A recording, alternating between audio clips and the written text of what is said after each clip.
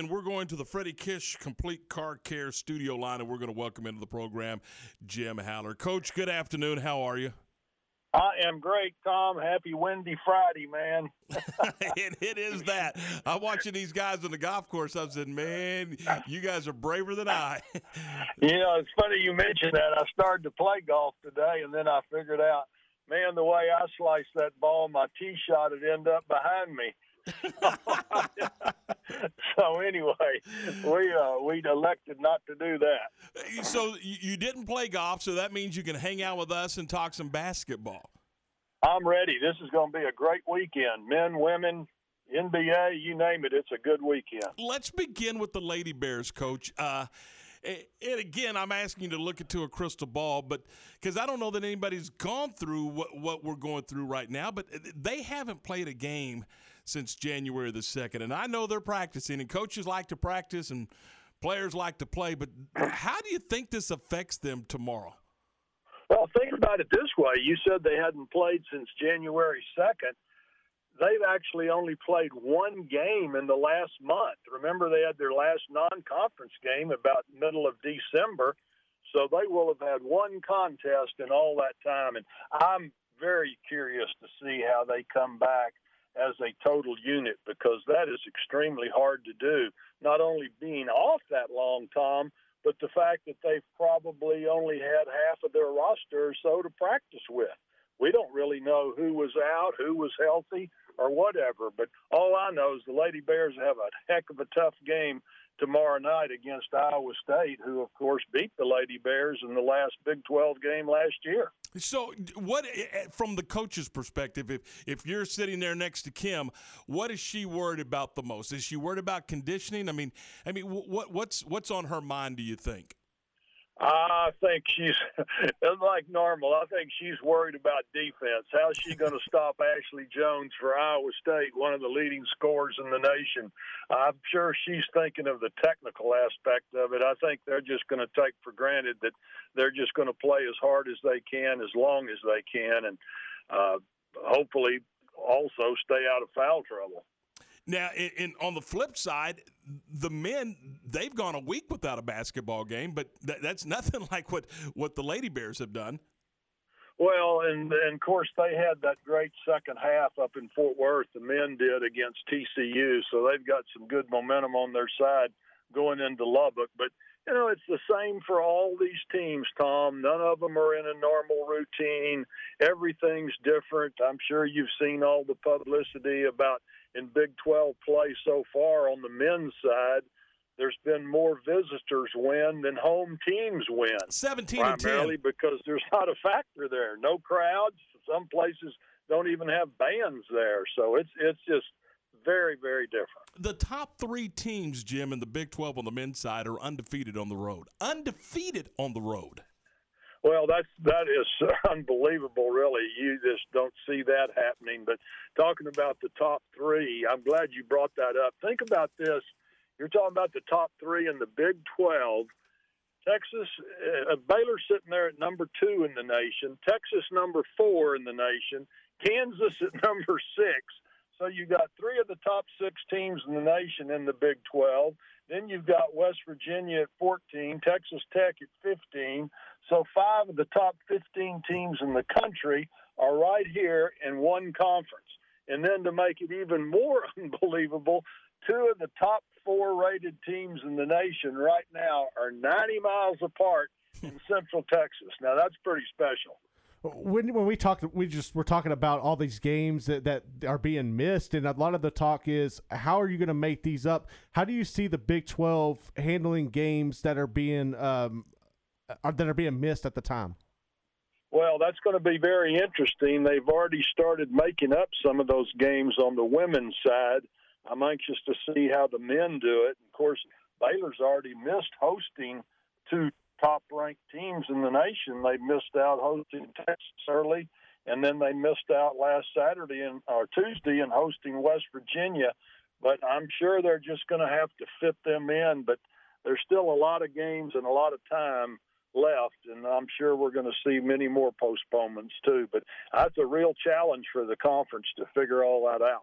I know one of the things we were talking about yesterday is when you look at Kansas, they already have 2 losses in conference, which is highly unusual for them. But it's not just Kansas. It's the Blue Bloods in general across the nation. Kentucky's been struggling.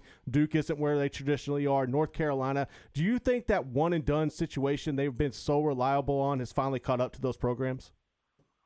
Oh, I think it may be a little premature to say it's caught up with them. This is just such a highly unusual year, and maybe those schools that thought they were getting the premier players in the country, maybe they weren't as good as they thought they were. But you talk about a one-and-done player. We've got one right here in the Big 12, that Cade Cunningham up at Oklahoma State. He may be the number 1 pick in the draft, 6'8" point guard, and he's led Oklahoma State to a very surprising year. I'd say they're the surprise of the Big 12 men so far. I think they're sitting there at 9-3, beat Kansas last week at home. And by the way, Coach Boynton at Oklahoma State, this is funny. I started keeping up with that young man when he was an assistant at Stephen F. Austin under Brad Underwood. And I remember telling Coach Scott Drew, I said, man, next time you're looking for an assistant, look at this Boynton down at Stephen F. Austin. He is really, really a good coach. And here he is leading Oklahoma State now to be the surprise team in the conference so far. But just a little side information there. Back to the schedule you were talking about, Jim. You were talking about the just how deep this league is, and we've talked about it on several occasions.